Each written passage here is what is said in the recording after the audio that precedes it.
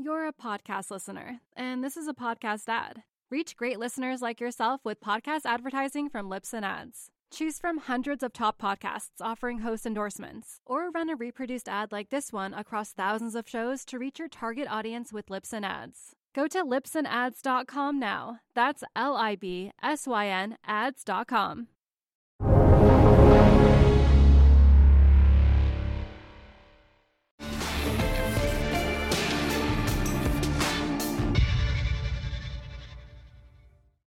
Hello again, David Salem here. Happy to be back on Real Vision to explore with my good friend Andrew McDermott a question that I find endlessly interesting.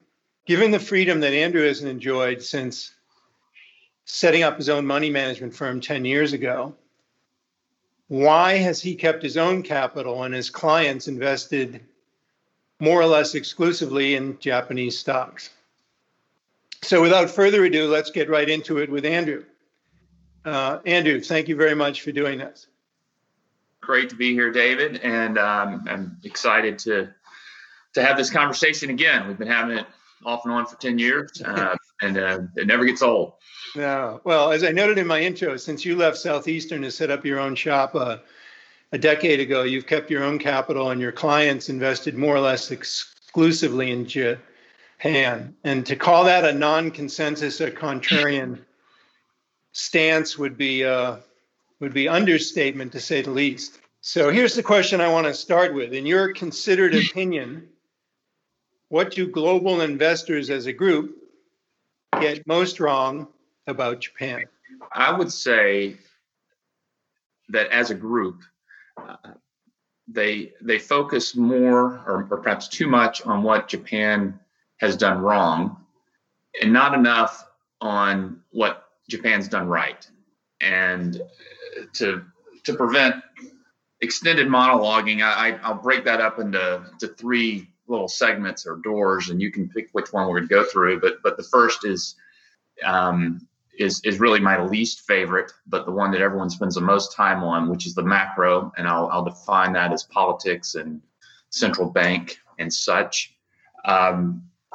The second, which is slightly more interesting, although I'm not a Japanophile by any means. I've left Japan twice in frustration. I've been as frustrated as anybody in some management meetings, but nevertheless, I think the social element of Japan, defined as kind of the habits that inform business practices, I think that's another area where we focus too much, or our industry focuses too much on the bad and not enough on the good. And finally, the area we spend our most time, the micro, the actual process of selecting Japanese securities relative to other Japanese securities and other options we have around the world. So I'll let you decide which way we're going to go, but those are I would say our punchline is that Japan's not perfect, but it rewards security analysis at the individual level, primarily because so few people do it because they get distracted by the negatives on the other side. Well, thank you. Sort of reminds me of the game show where they gave you three doors and you got to pick one to go through. So. Taking due note of the fact that I know well from conversations with you that it's of sort of least interest or frankly relevance to your portfolio construction to talk about macro, I know with certainty that that's of really keen interest to the Real Vision audience. And it's important too in the longer term. So let's spend at least a few minutes up front going through that door and talking about the macro backdrop for investing in Japanese stocks. And by that, I mean the past, the present, and the future as you envision it. And you can start wherever you want in the timeline. I might encourage you, Andrew, to focus, since he's just left office and he was a pretty big elephant in the room for many years, to talk about Abe-san and his legacy and how that relates to the big macro picture in Japan. Sure, and I don't want to understate the importance of the macro. It is critically important to us, but like you, we employ a negative screen, whether we're looking at companies or countries or or employees. We're looking for things that disqualify first.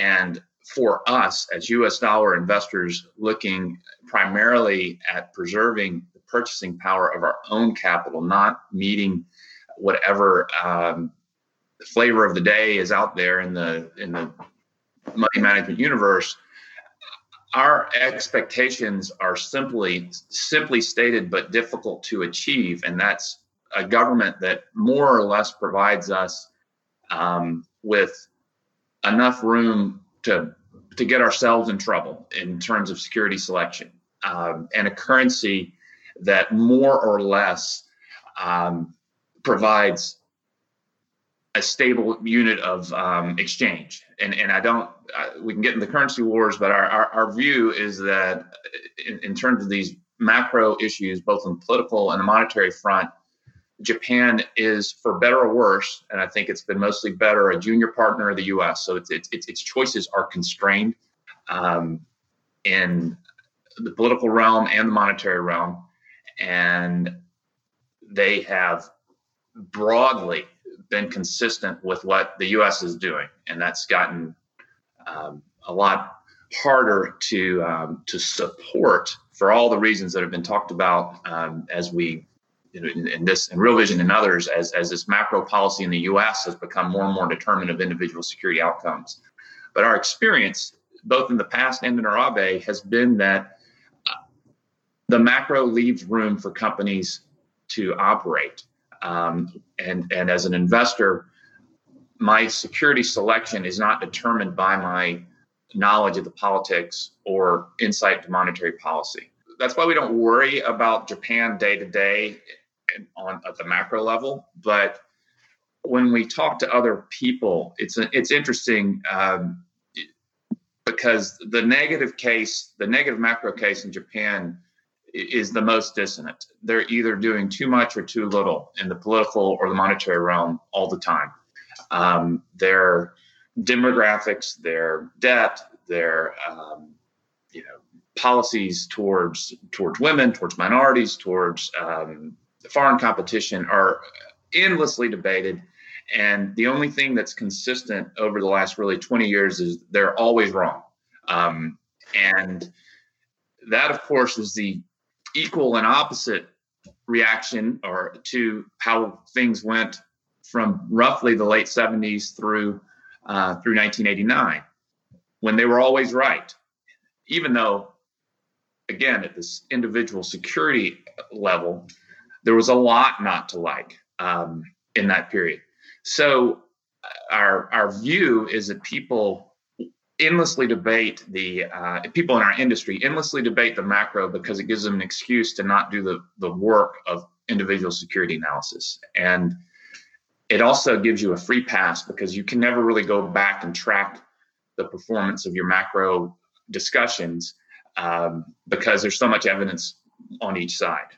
Now, I will say that there have been some distinct positives over this period, including the Abe period. I have a Tolstoyan view that these political leaders don't dictate what's happening. They surf the wave, and Abe is a great example because a lot of the so-called Abenomics things were not his policies his first time in power. I think he quite wisely read the tea leaves of what was already happening in Japan that was broadly good for shareholders. And he made some of those policies his own. But this endless debate over Abe's three arrows and whether they were good enough, whether they're hitting the target, I think that was a distraction from some much more important points. And I don't want to, I'll be brief on these. The first one is the Bank of Japan.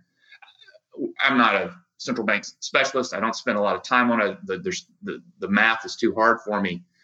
But I will note that in 1989, December 26th, the Bank of Japan raised rates to 4.5%. It's interesting. They looked at inflation of 2.5%, and they were frightened by that. The U.S. in almost exactly the same situation last year blinked. That decision to raise rates, it obviously pricked the bubble. But in retrospect, it was incredibly important. Imagine the opposite. Imagine if they had said, well, we've got to support asset markets and we got to lower rates and and keep the stock market, which at that time represented 44% of global equities, was trading at stratospheric PEs. You can't really compare today's PEs to those because they didn't have to consolidate financial statements. There was very little cash flow, but the stated PE was 60. The real PE, I think, was a lot higher.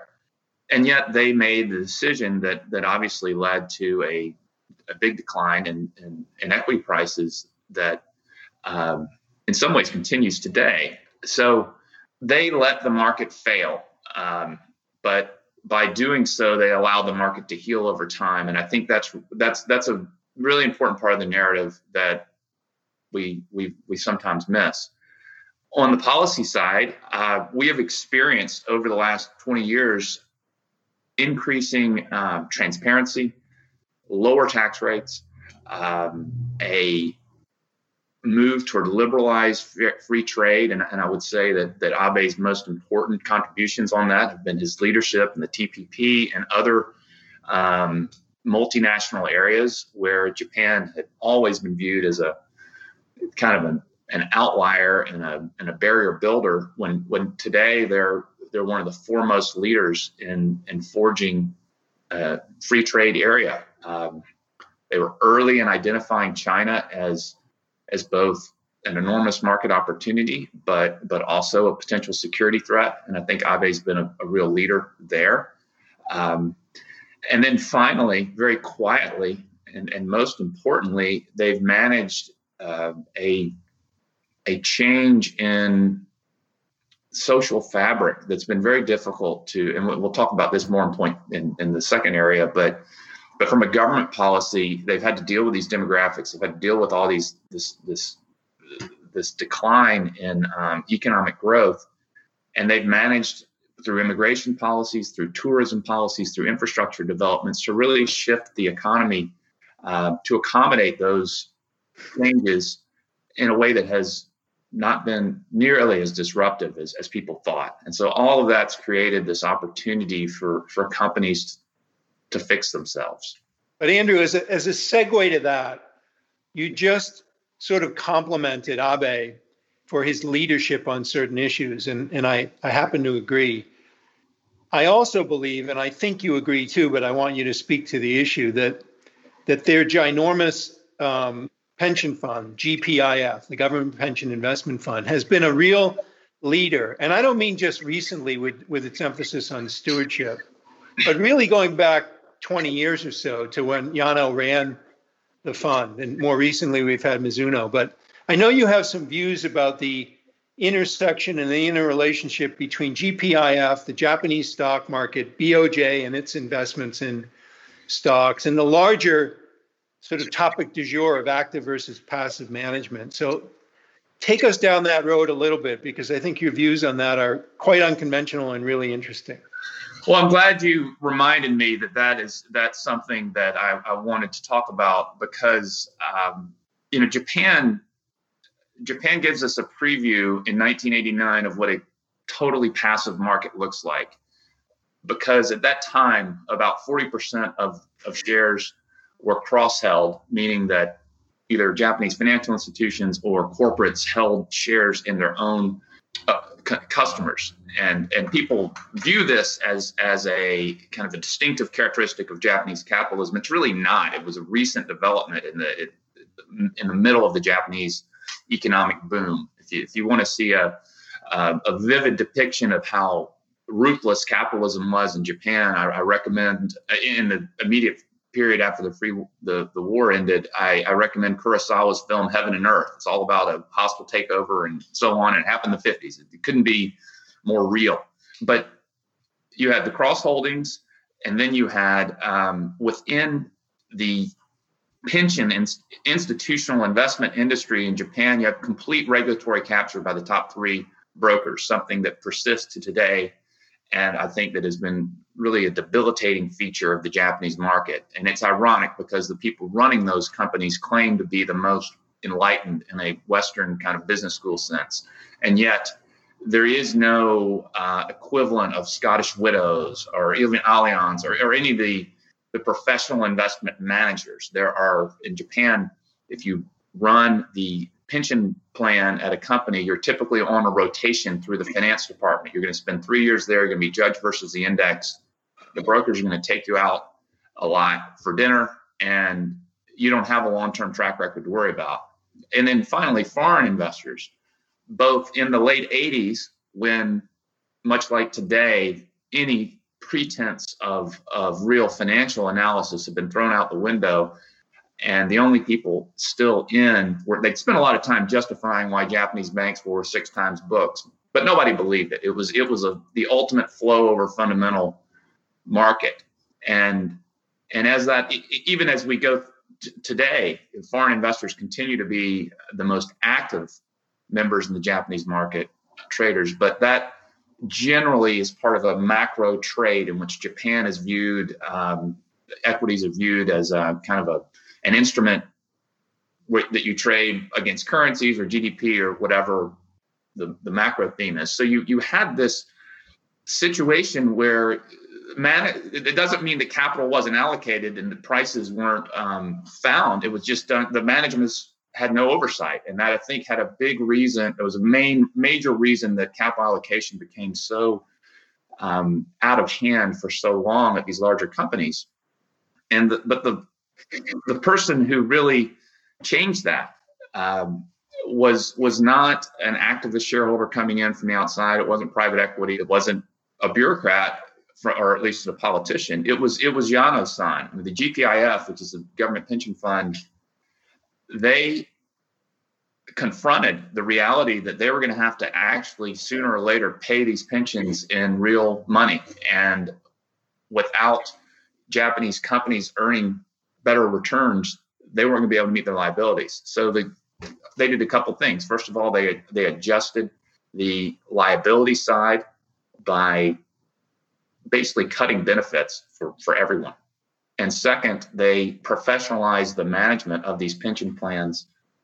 First, the part that the government held directly, and second, the part that companies had managed on behalf of the government for many years. And so taking that gigantic pool of capital in, they then set about putting some very broad, active management goals in place. And those consisted of, first, setting a minimum bar for return on equity and profitability. Second, improving proxy voting, which had really not happened for most institutional investors in Japan. And third, insisting on kind of some basic governance reforms, outside directors, a little more conflict of interest disclosure. And that really set the framework for what had already been going on at the smaller companies, which was just basically a little more oversight of managements. And what we experienced early on was that Japanese companies that were not protected by this web of cross holdings and that were run by owner operators who maintained big shareholdings in the company, they had never fallen off the wagon. So they'd acted pretty intelligently all the way through. And what Yano's decisions and policies did is they really broadened the basket of securities that were acting that way. And I think the most important trend in Japan governance has not been the 3 arrows, but rather the gradual unwinding of these shareholdings, so that today we're now in a position where most Japanese managements are accountable to shareholders who are exclusively interested in the performance of the share, not in some other non-economic variable. And that, to me, is a very important counterweight to a lot of the other macro stuff that I think people focus on. Great. That's a great segue over to that. Let's go through that second door then. We'll call it the micro or company specific.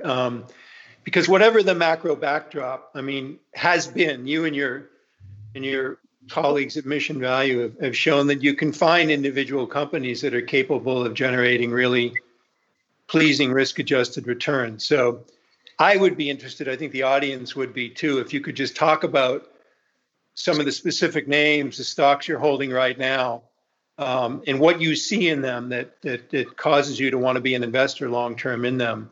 And maybe, Andrew, start with some of the smaller cap names that the audience are probably not familiar with, and then we can segue over and talk about some of the ones that they might have already heard about.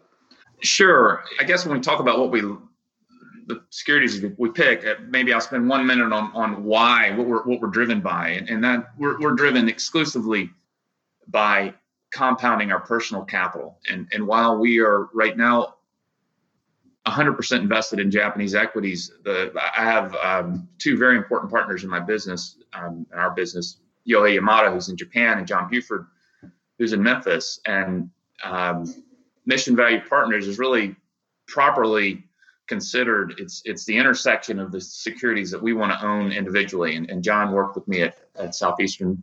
He was there for 17 years. He's my mentor there. And when we started in 2010, he had a portfolio of 20 or so names that none of them were in Japan. And he and I worked collaboratively on a number of ideas in and out of Japan.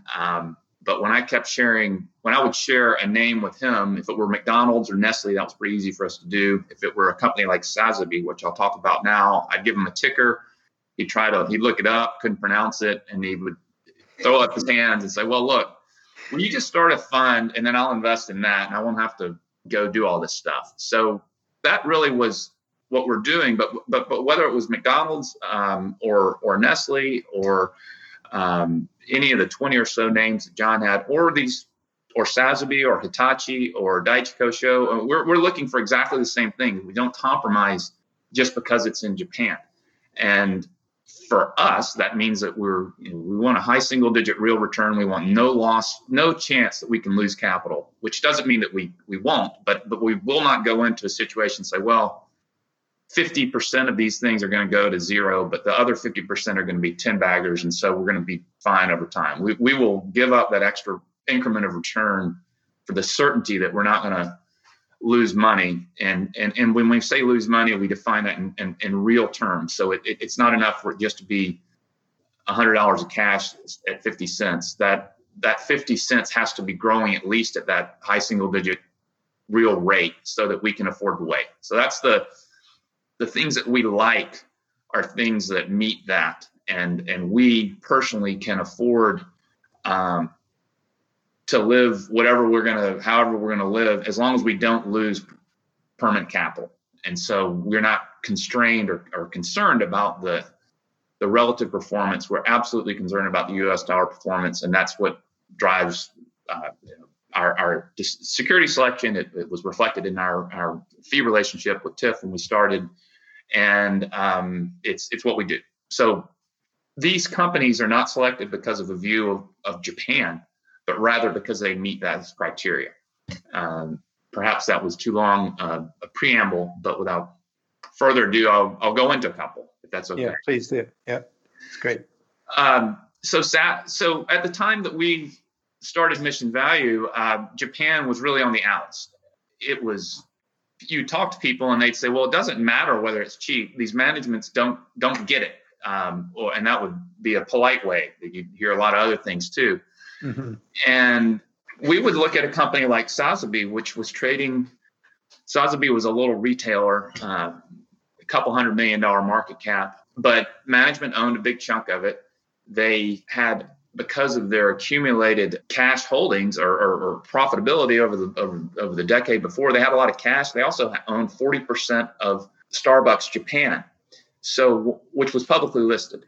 And when we bought the company on our own behalf and later on yours, it was trading at less than the value of its cash and securities.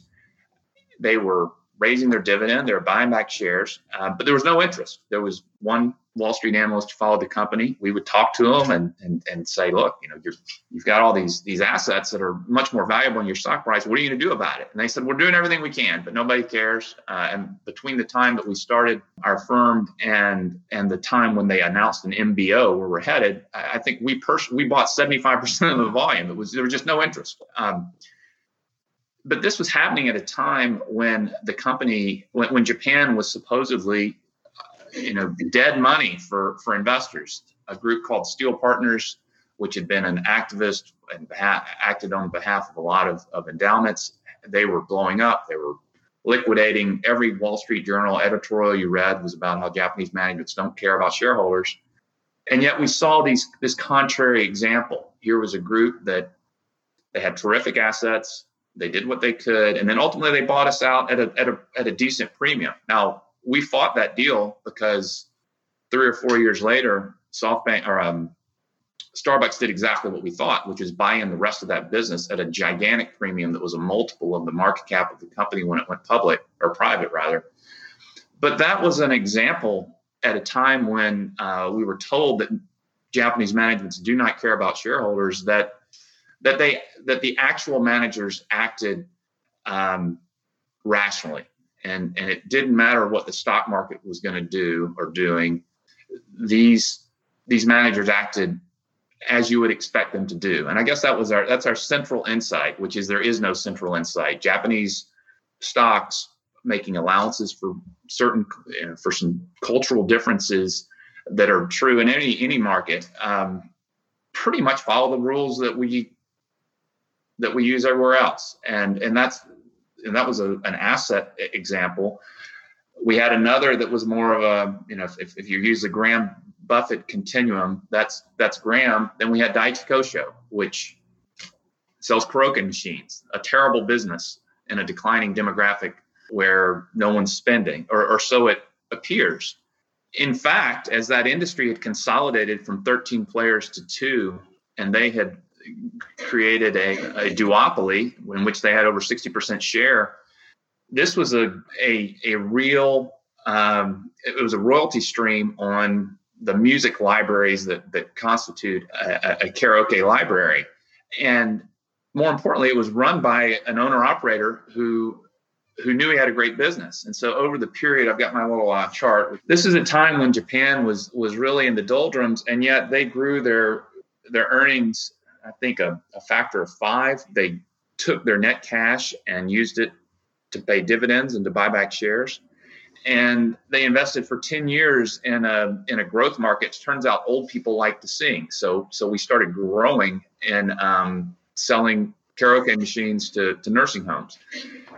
This all was happening at a time when Japan was becoming the smallest percentage of global markets on a market cap basis that it really had ever reached. So we had those small examples, and the portfolio was filled with those. Not all of them worked, but enough so that we knew that this generic narrative that Japan is a bad place for shareholders was just not accurate. You're a podcast listener, and this is a podcast ad. Reach great listeners like yourself with podcast advertising from Libsyn Ads. Choose from hundreds of top podcasts offering host endorsements, or run a reproduced ad like this one across thousands of shows to reach your target audience with Libsyn Ads. Go to libsynads.com now. That's LIBSYN ads.com. So do you want to talk about Buffett's recent move into Japan, what that tells you? Because you wrote to me when you learned about it that you called it, quote, vintage Buffett. So I might ask you, Andrew, to explain what exactly did you mean by that, and what does his recent move into Japan tell you about the environment in which he's decided finally to pull the trigger in Japan? I happen to know, and you can tell the audience, that you had a dialogue with him way back, almost 10 years ago in 2011, about Japan. So tell us that story, and then talk, if you would, about the particular stocks that he's now acquired on behalf of Berkshire. Yes. So we started MVP with the assumption that things can't get any worse in Japan. So that was 2010. And then, of course, things got a lot worse very quickly. We had the so-called Olympus scandal, which is the one stock that people know about, and which I was personally deeply involved in, both in my prior firm and at MVP. And then you had the earthquake and the tsunami and the terrible tragedy at Fukushima. So earnings really did get worse, not permanently. And we didn't, as you know, the day after I was there for the earthquake, but I got back that next weekend, and we called you and we put more money in the day the markets opened. Well, the other person who came to Japan at that time in 2000 was Buffett. Berkshire made its first small acquisition, and he made very clear that he was interested in doing more in Japan. And we wrote him, we wrote him about the two stocks that I just mentioned, Daiichi Kosho and Sazabe, and we said, here's what we're seeing in Japan. Everyone says it's bad. We noticed you took a trip there. We'd like to talk to you about it. And every value investor writes Buffett to try to bail, to when they're in trouble. And we've done that in the past. And what his genius is, he has this culture of saying no. Again, a negative screen. And we didn't expect to get a reply, and we didn't until when my colleague came in and he said, "You're not expecting an email from Warren Buffett, are you?" And I said, "Well, I'm not expecting one, but tell me more." And he said, "Well, I've had one in my junk mail folder for a while, and it's probably a joke, but." And we read it, and then Mr. Buffett said, "Well, look, I'm interested in Japan. Come see me." So we did, and I have on my wall a message from him that says that when I go to heaven, St. Peter's going to ask me whether we found a Japanese company for Berkshire, and that's going to be the key to whether we get in or not. So, we went to meet him and got there early. He opened the door, offered us Coke, and we talked for Japanese equities about Japanese equities for an hour or so. And to put that in context, this is when Japan is hitting rock bottom. And he said, I'd never been to Japan. I haven't been there for 45 years, but I'm interested now. And let's talk. But the reason that this what he did was vintage Buffett in at least in buying this basket of trading companies was that when he met us, he was not interested in public securities in Japan. He was very clear about that.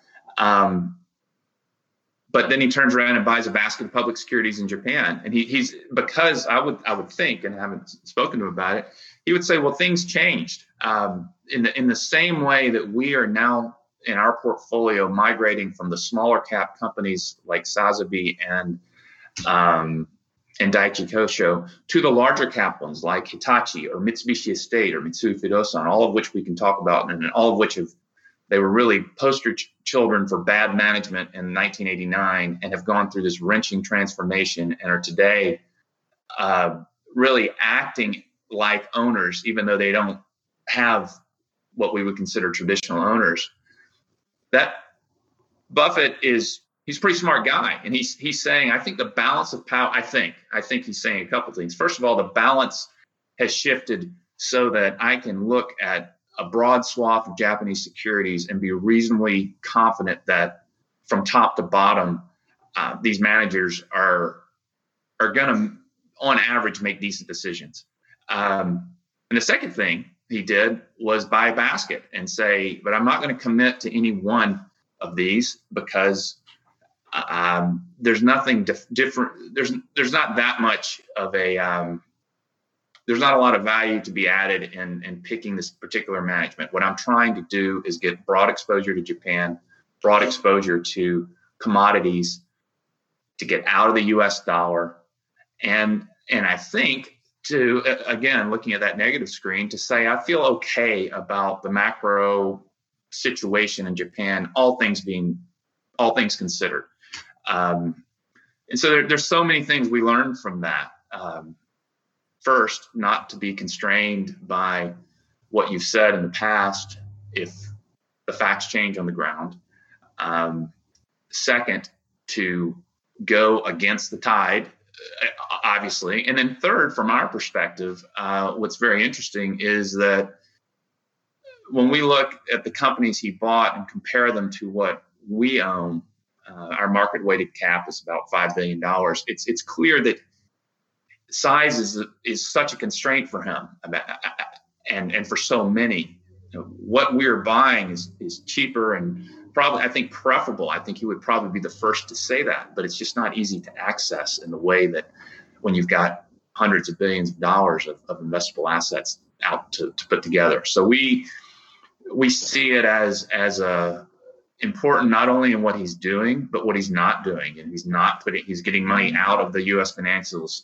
He's not investing in some of these other markets, most notably China, at least not in a big way. And that to us speaks to almost an insurance mindset of risk management with a coupon, which is probably the best way to think about what he's doing, and in some ways what we're doing too.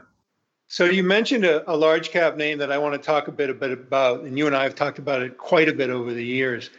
But let me set it up with a little history. The name, of course, is Hitachi, but so as you and I have discussed, when I was in business school in the 80s, Japanese companies, you've already flagged this, that sort of do no wrong.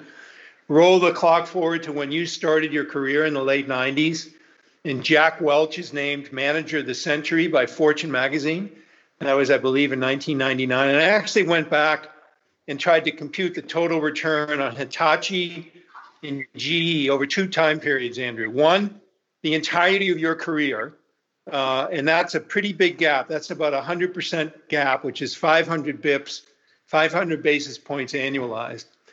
And then over the shorter time period, about half as long, since you launched Mission Value, Hitachi has outperformed GE total return now in US dollar terms by 140%. So that's twice as big a gap, an annualized gap of more than 1,000 basis points.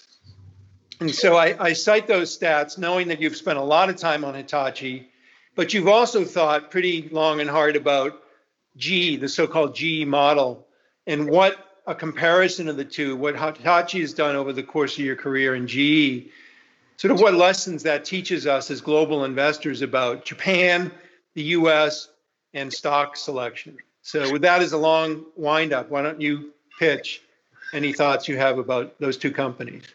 Sure. And we looked at GE as hard as we did at Hitachi. I mean, there was we have no constraints and geographic constraints in terms of what we buy.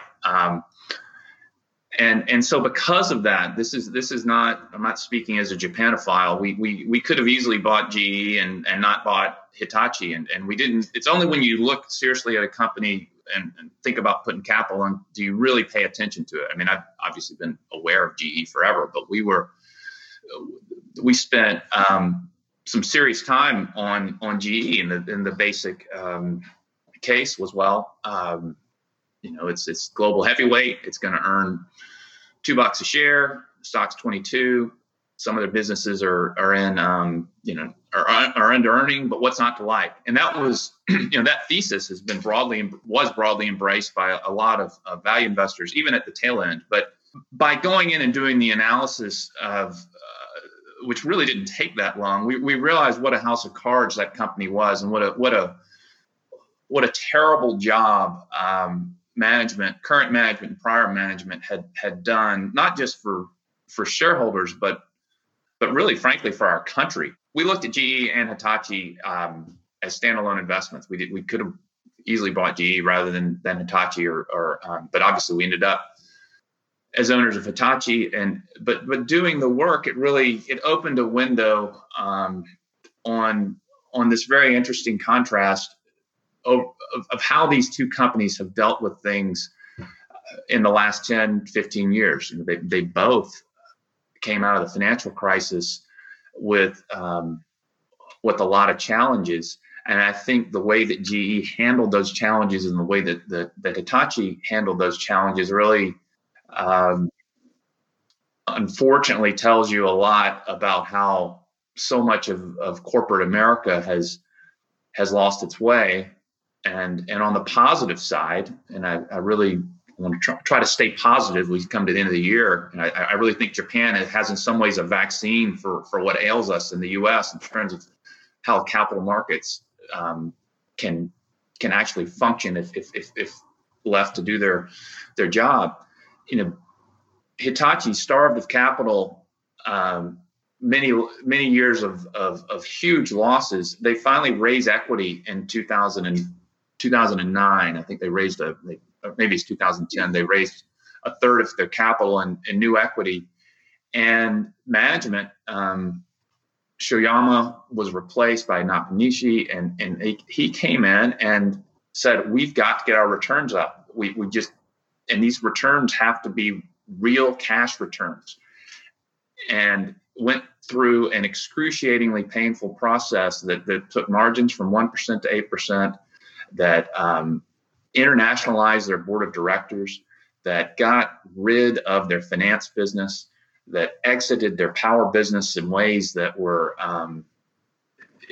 incredibly innovative, not because of engineering so much as looking at doing a series of joint ventures and using their international board to extract themselves from some national projects that the Japanese government really wanted them to do on the shareholders' nickel, including a nuclear plant in England and a gigantic project in South Africa. And you contrast their policies and their decisions at Hitachi to those of their Japanese peer, Toshiba, which literally almost lost the company because of their poor management of these deals. So you had this very interesting contrast within Japan of a big company doing the right thing, making hard choices, but doing so with very little fanfare. And if you look up Hitachi's management, there are no books written by these guys. There are no CNBC profiles.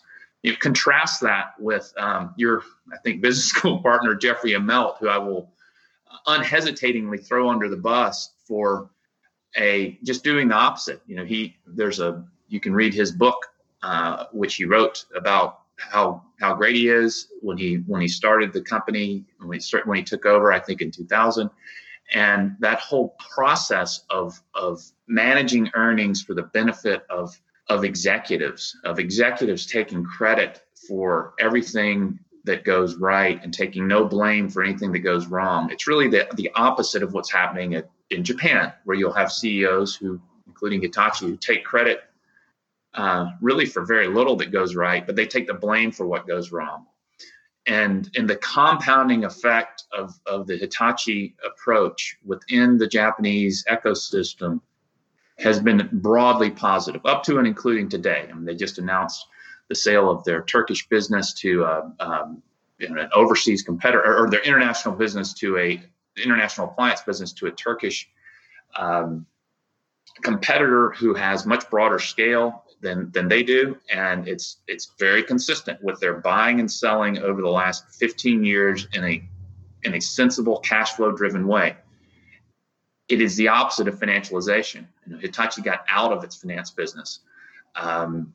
GE cannot seem, GE refuses to raise equity in a real way, and that has had a major impact on their ability to invest in innovation, to invest in product.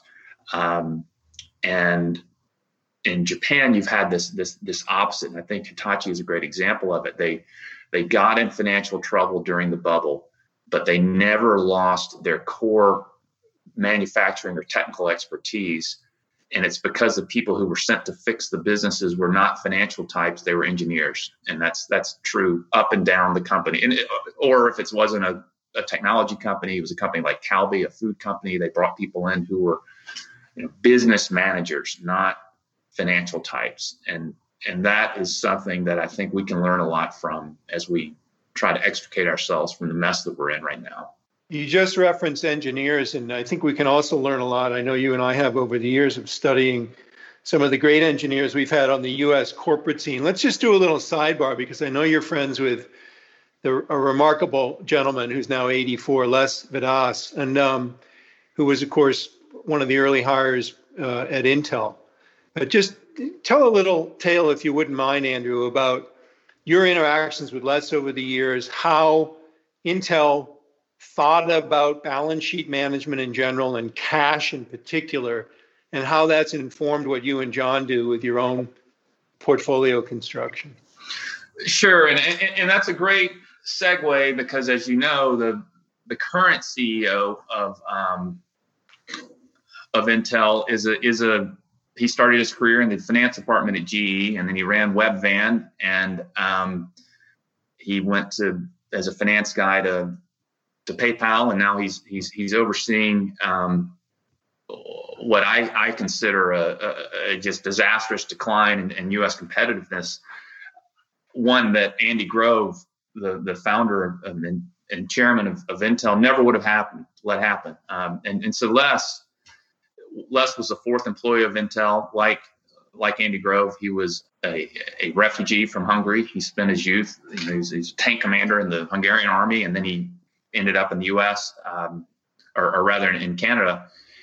And in the darkest days of February and March, I did some analysis on our companies, and our companies as a group had net cash and securities equivalent to 2.5 years of SG&A, which was a metric that we looked at very hard, because prior to March 23rd, there was real question about whether companies were going to be able to survive if they didn't have cash on the balance sheet. And our companies have been criticized for having too much.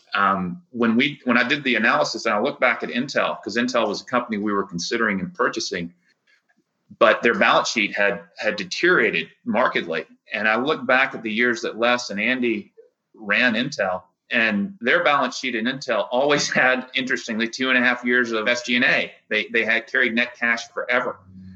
And I wrote Les, and I said, look, tell me about how we got at Intel from a position where you always were in position, able to control your destiny, to one where you're at serious risk of losing access to capital because your debt and the acquisitions you've made. And it was so interesting, because what it showed was that this orthodoxy of optimizing the balance sheet was not the orthodoxy of U.S. companies, even during their high growth period in the 90s. And Les was, he, among other things, he was the head of Intel Capital, so he was very involved in a lot of these startup companies. He was not just a number cruncher or just an engineer. But what he said was, we never looked at Intel when we managed our balance sheet at what the market said. We always wanted to have enough to get us through a rainy day, and we focused on growth, not financialization. And Andy Grove wrote the book Only the Paranoid Survive, and that's how they ran it. And I submit that the Japanese companies of today, Hitachi being a notable example, have a lot more in common with how U.S. companies were run when they were run well than frankly a lot of the U.S. companies today do. And I think the mindset that Andy Grove and that Les Fedez brought to running those companies, it was this balance between real craftsmanship and engineering talent and financial acumen. And that balance has tilted a little bit maybe too far in the U.S., but it's just right in Japan, as we see these companies where they've said, hey, we've got to earn a decent return, but we can't lose sight of the fact that what pays the bills here is our expertise and our customers and our employees. It's not how well we run a spreadsheet or how much, how we can optimize our return on invested capital for the next 6 months. So, Andrew, your comments about Intel and the way the company was run, I think, constitute a logical segue, as you put it so well at the beginning of the conversation, sort of 3 doors we can go through. We've talked a bit about macroeconomic. We've talked about the microeconomic or company specific. And then the third door that you constructed was sort of the social backdrop, if you will. And they're, of course, all interrelated and interwoven and self-reinforcing in both a positive and in a negative sense. But I thought what we would do for the remainder of the conversation is focus on that third door. We'll call it maybe the social backdrop. And I thought, as an intro to that, I just want to read back to you a quote that you sent me some time ago, which I think is really apt. And we can then apply it to what's going on in Japan right now. And it ran as follows. Quote, the supreme irony would be if the very traditional features of Japanese capitalism, which the classic argument has always seen as backward, will actually be cherished by those who abide them and adopted by those who do not. So what I want to ask you to do is talk about, and again, in a separate missive, you talked about, and I thought in a really compellingly interesting way, you talked about Nissan when Ghosn was running it, SoftBank, where Masa-san is still running it, as sort of exceptions that prove the rule. Talk about those 2 companies against the backdrop of the quote that I've just read back to the audience. Sure, and that's a terrific quote by a terrific guy, Jonathan Alum, who just retired after 30 years. And anyone who of really terrific commentary on the Japanese market. He's the only guy I've consistently read. I miss him. I admire him greatly. And anyone who is not familiar with his work, I encourage you to check out his valedictory address in the Financial Times from a few weeks ago, from which that quote was taken.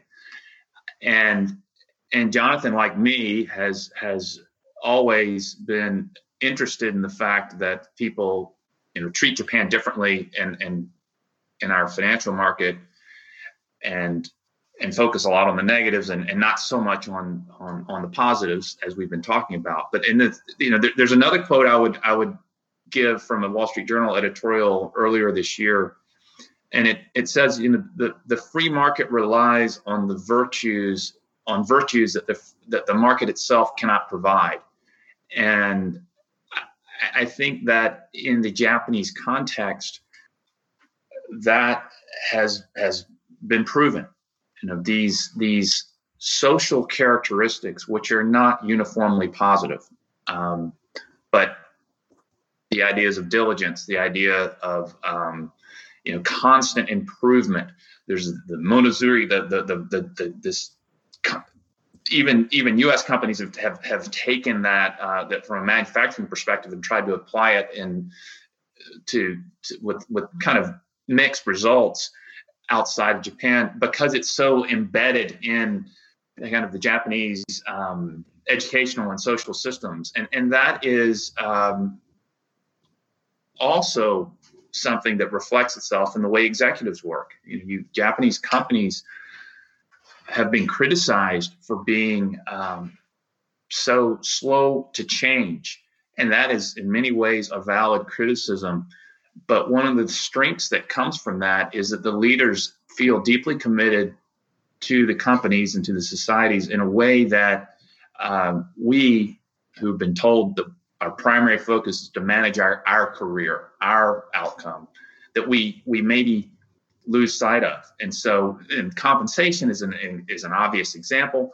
I would say that Hitachi is one of the greatest workout deals in history, and yet the CEO he's paid $3 to $4 million a year. Now, he gets other non-monetary compensation for sure, but the fact that this CEO pay ratio has not really changed in 40 years in Japan, and it has in the U.S., reflects an understanding on the point of the elites that they're going to either hang together or hang separately, and there isn't this feeling of entitlement at the executive level that I think has been so corrosive in the U.S. And that is I think, result of this Japanese society kind of view that finance is a dirty business. It's a necessary evil, as opposed to the objective to which we all should aspire. It's something I talk about a lot with my daughter, who goes to the University of Chicago, where everybody wants, their end game is Goldman Sachs internships there, except for her little language department. In Japan, you do not have that. There is no desire to be a money manager. There's no desire to be a chief financial officer. People want to make things, to serve others, and that generally it causes a lot of problems, and people not and having too much of a hierarchy and having to wait your turn. But in the very specific circumstances that we're in today, with this big difference between the 1%, the decline of a lot of manufacturing excellence in so many areas because we don't have the right workforce, Japan has these social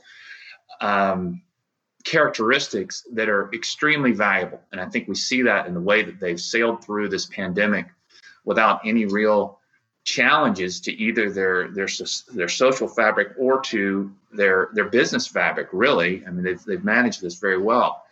And I contrast that generic or general approach in Japan, which has broadly improved earnings and cash flow and all these other return on equity measurements without, it's kind of move slow and don't break things is the motto for most companies. And I contrast that with with the counterexamples you mentioned, Nissan and SoftBank, and I was Carlos Ghosn's neighbor for 6 years, both in my first apartment and my second one. He was in the penthouse. We were down below. And I have incredible admiration for what he did in his first few years at Nissan. And yet I was directly involved because at the time we were shareholders in my old firm at both General Motors and at Renault. And I know that there was an offer for him to go and be a CEO somewhere else. I know he could have made more money elsewhere. What was distinctive and I think ultimately destructive was his sense of entitlement and his desire to maximize his own personal outcome at really expense of anyone else. And there's no Japanese. I have been lied to by CEOs all over the country. I've never all over the world, not all the time, but in other words, I don't say that Japanese managers always tell the truth, but never do they do something where they benefit at the expense of the company or their subordinates. They might lie to hide some accounting problem, but never, ever, ever would you see a Japanese CEO flee the country and put the people who get them who get them out of trouble in jail. And yet that sort of mentality is unfortunately something that that also shows up at SoftBank. And so I think we're in this real decision point in the Japanese market. Which way are we going to go? You're told that these CEOs need to be much more mercenary-like. You look at the behavior at SoftBank that has been widely documented. You've taken the derivative team from SoftBank, from Deutsche Bank, put them in charge. They've manipulated markets. They funded WeWork. They funded Wirecard. They've really been at the center of everything that is, I think, wrong about financialization. And yet they're the best performing stock in Japan. The big question for me is what lessons are we going to take from this for our existing Japanese managements as they continue to evolve?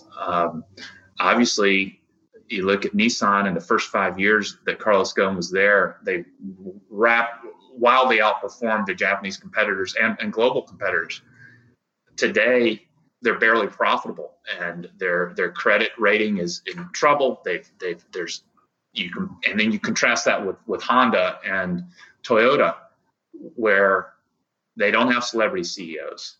They don't pay their executives that much money, and yet those companies are prospering today, even in the pandemic. And there's a lot for me personally to reflect on, because I was a foot soldier in globalization. I spent the first 10 years of my life trying to get Japanese management to be more American.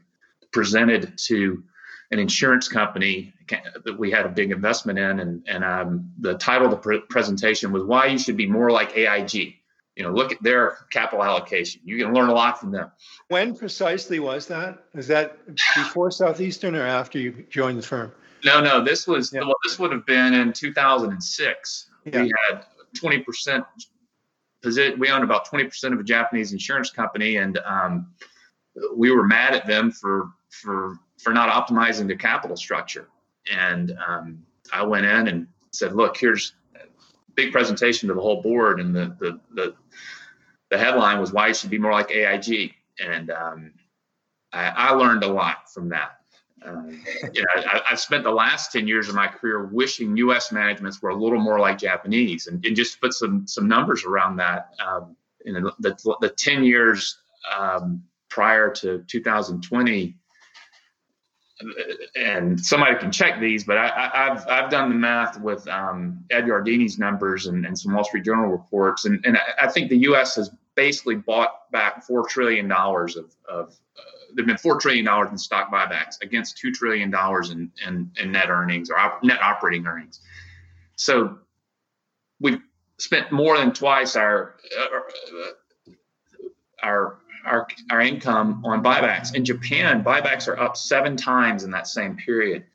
Yet cash flow is up even more in gross terms. So the Japanese companies yes, they're buying back shares. Their dividends have increased every year. That's our central thesis, is that these companies that have net cash, that cash is going to be used for us for sure, but in a prudent way. So these Japanese companies today, our portfolio PE today is exactly the same as it was when we went to work for you at TIFF 10 years ago. And what that means is that all of the performance has been, the coupons been earning, has not been multiple expansion. And that the quality of those earnings in Japan is even higher than apparent earnings. Whereas I would argue that the quality of earnings in the US, because so much of compensation is now run through the equity line, this is something Michael Mauboussin has done. The quality of earnings in the US is lower than it's ever been.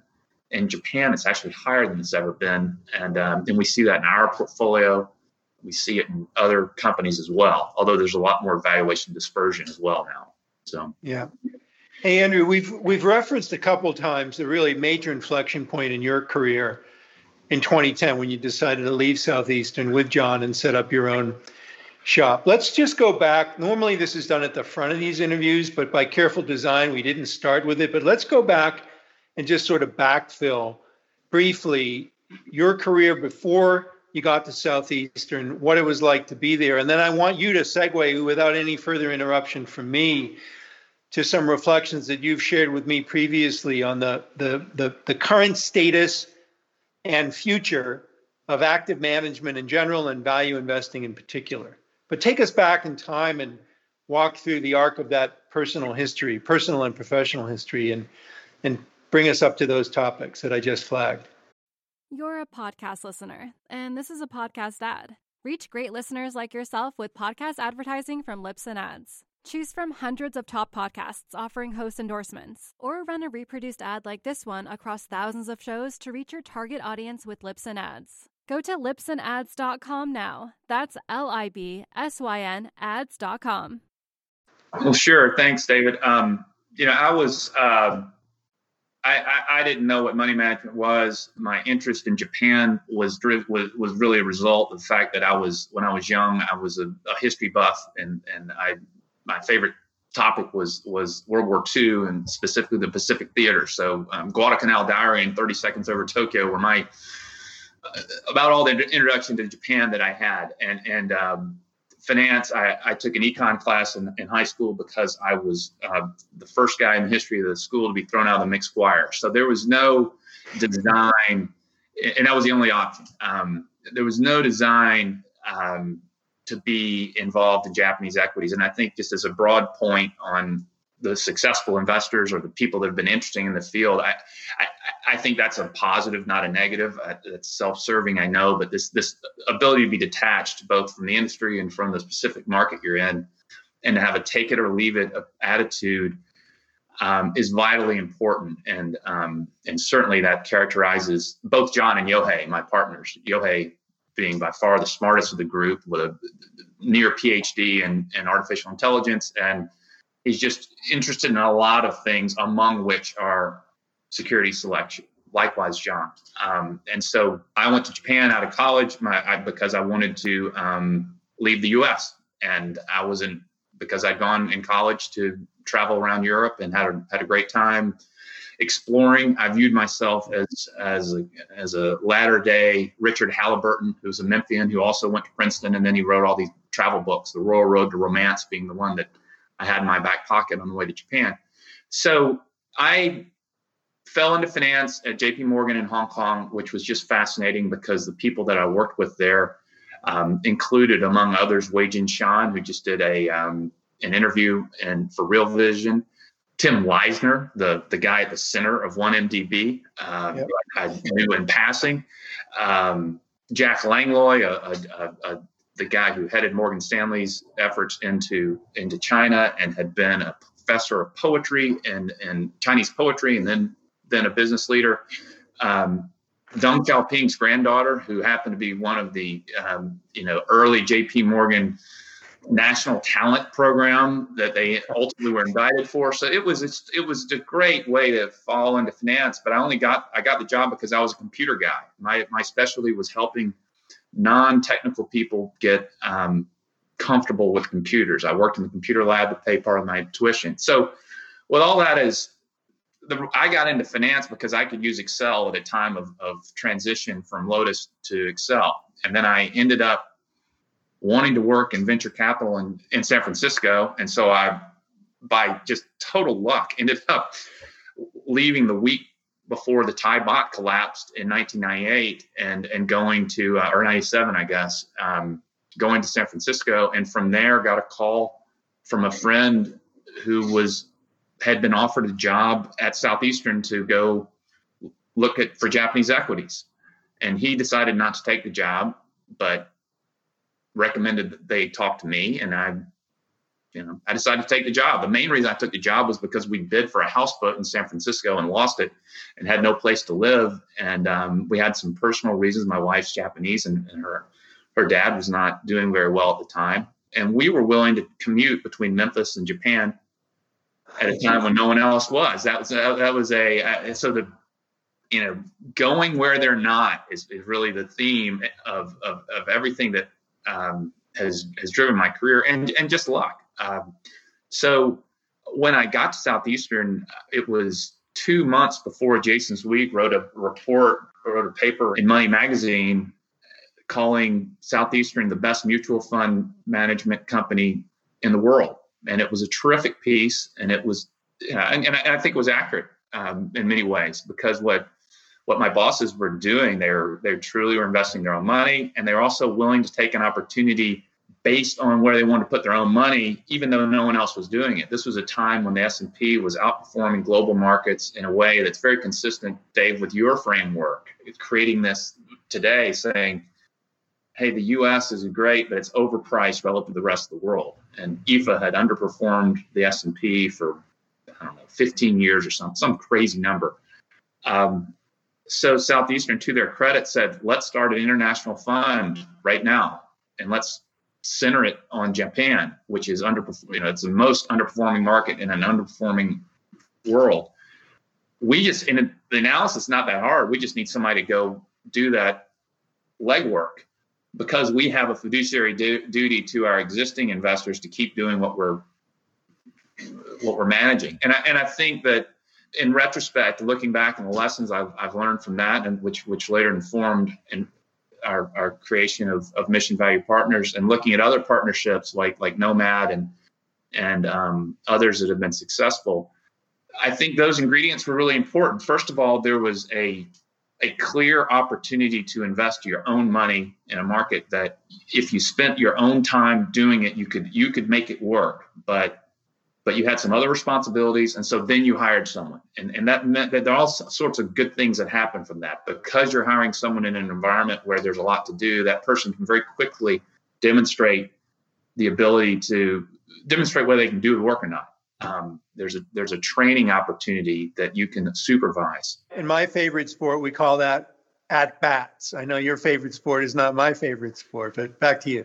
Well, that's right. That's exactly right. There were a lot of at bats, and there was kind of you could put your training wheels on, because as John Buford didn't want to hire me. I mean, my partner now, I was the exhaustion choice. We'd offered the job to 6 or 7 people before I got it. And this is to go to this value investing topic. There's just a sea change. At that time, I didn't know what a mutual fund was. I didn't know what value investing was. It just wasn't a thing. And today, it's still a thing. And I know people, it's a huge thing. Even though the performance is bad, their value investing programs at all these schools, there are just a lot of people who are very well trained in the discipline. No one was interested in 98. And that's a good thing. They offered me the job and said, look, I don't know if we'll even do that. 6 months from now, we may have to shut this thing down, but it looks like it'll work. And that was in retrospect, that was a great environment to learn from and to be part of. Now, of course, just like Japan getting a lot worse from 2010 to 2011, the environment for international investing got a lot worse from 1998 to 2000, because I left tech venture investing in San Francisco in 1998, just at really, it looked like the dumbest career move in history for value investing, and also in 1998, and got to watch this incredible meltdown, which felt a lot then the way it feels today, where you're just looking at this flows over fundamentals and you couldn't believe it. But I learned an enormous amount from that experience too, of how bad it can get before it gets good. And it got really, really bad. And clients firing us, telling it, going to the grocery store, having to wear a baseball cap because you were the dumb guy.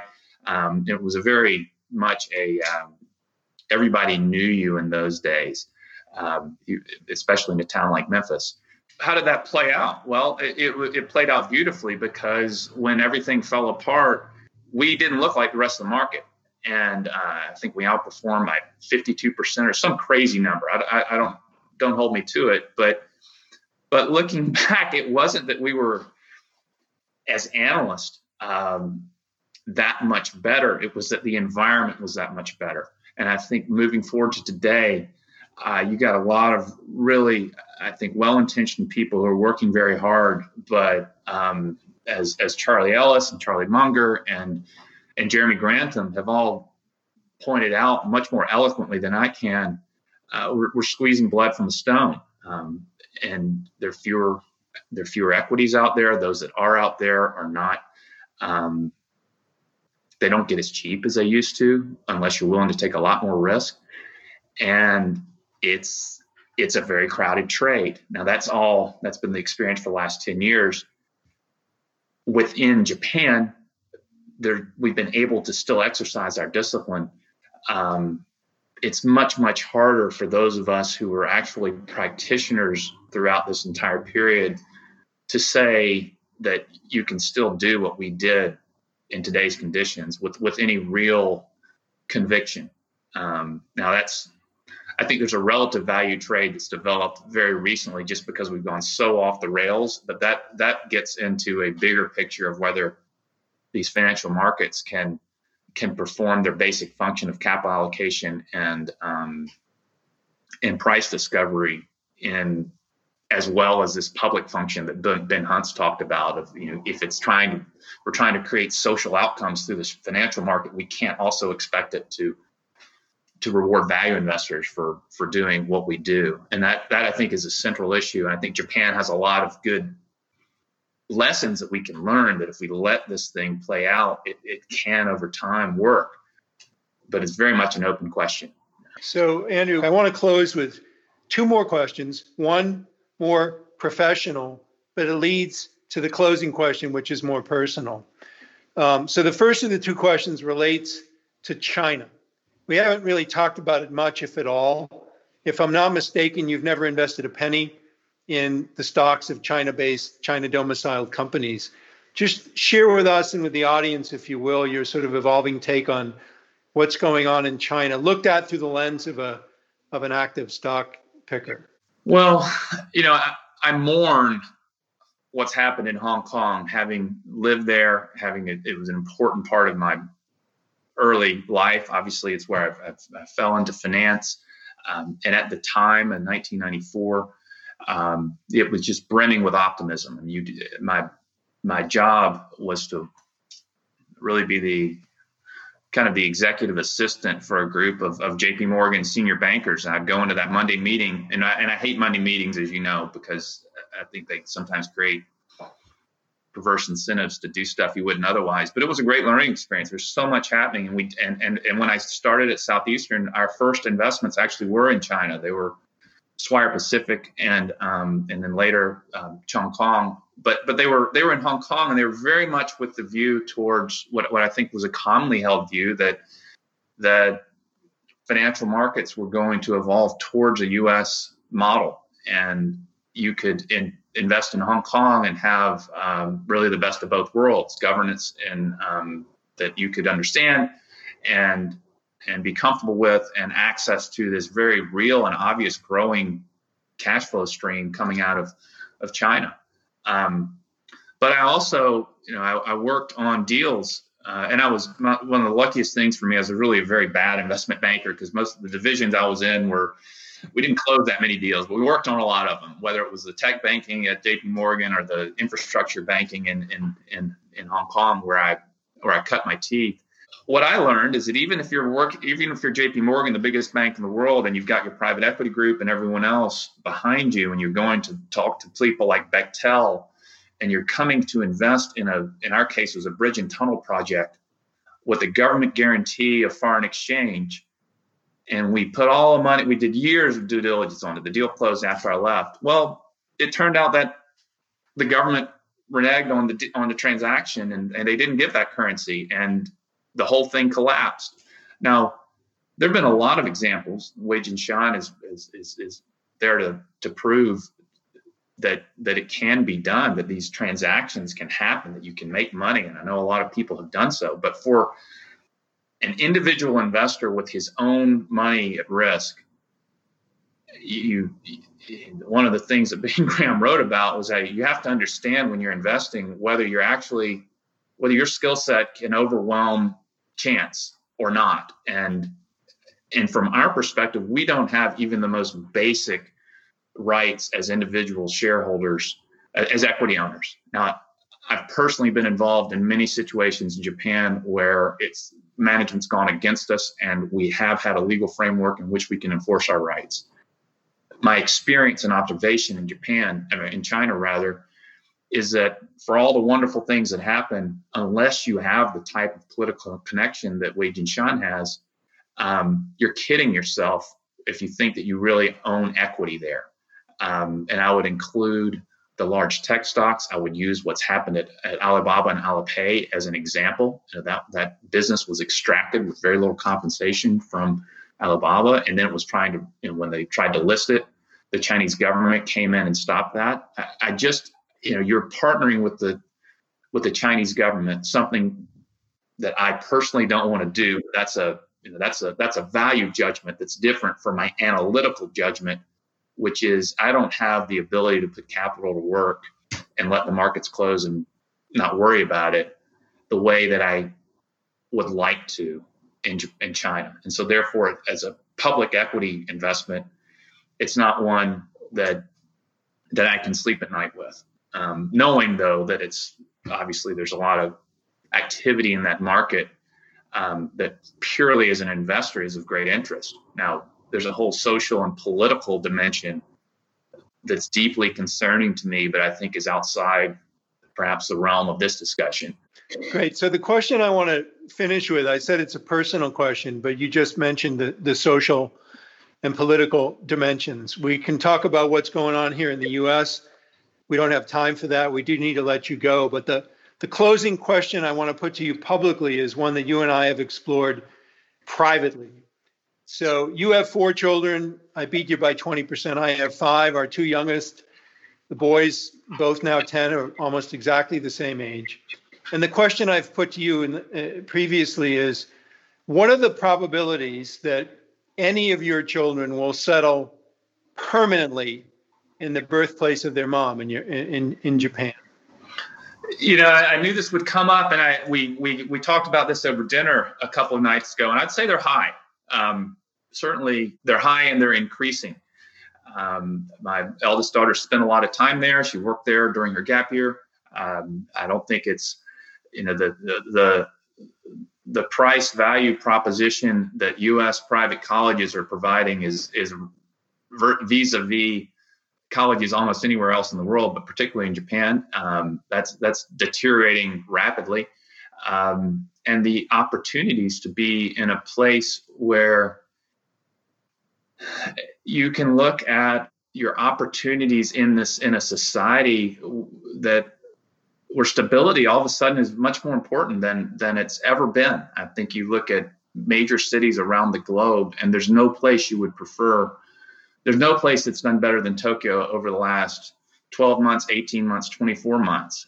That's reflected a bit in our portfolio, in that we own a lot of central Tokyo real estate that all of a sudden is becoming a place that companies want to relocate to because they feel like they can live a life of liberty and leisure is the wrong word, but of freedom and convenience, and still have access to all these things that are culturally stimulating and admirable. It's one of the things that's been very interesting over my career is that as Japan has become a smaller and smaller piece of our financial universe, it's become a bigger and bigger piece of the cultural universe, whether it's food,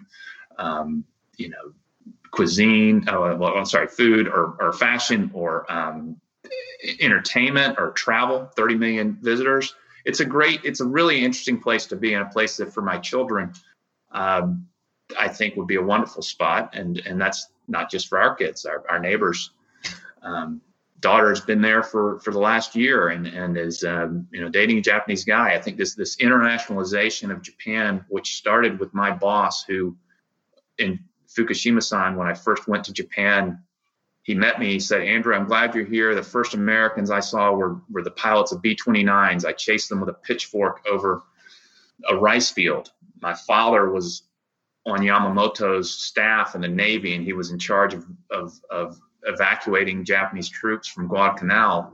And yet there's this commonality now between America and Japan, and that's why I hired you, and that's why there's a lot to build on there." And I think that in the best of senses, as you know, John Glubb is a historian I've been reading a lot recently. He talks about these life cycles of empires, and I think we're in this position where both the U.S. and Japan almost they need each other, and I'm hopeful that for my own kids that provides perhaps some interesting opportunities where they can contribute to that in a positive way.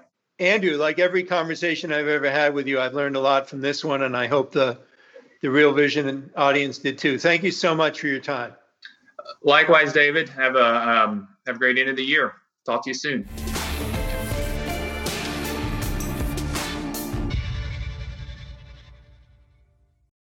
You're a podcast listener, and this is a podcast ad. Reach great listeners like yourself with podcast advertising from Libsyn Ads. Choose from hundreds of top podcasts offering host endorsements, or run a reproduced ad like this one across thousands of shows to reach your target audience with Libsyn Ads. Go to libsynads.com now. That's LIBSYN ads.com.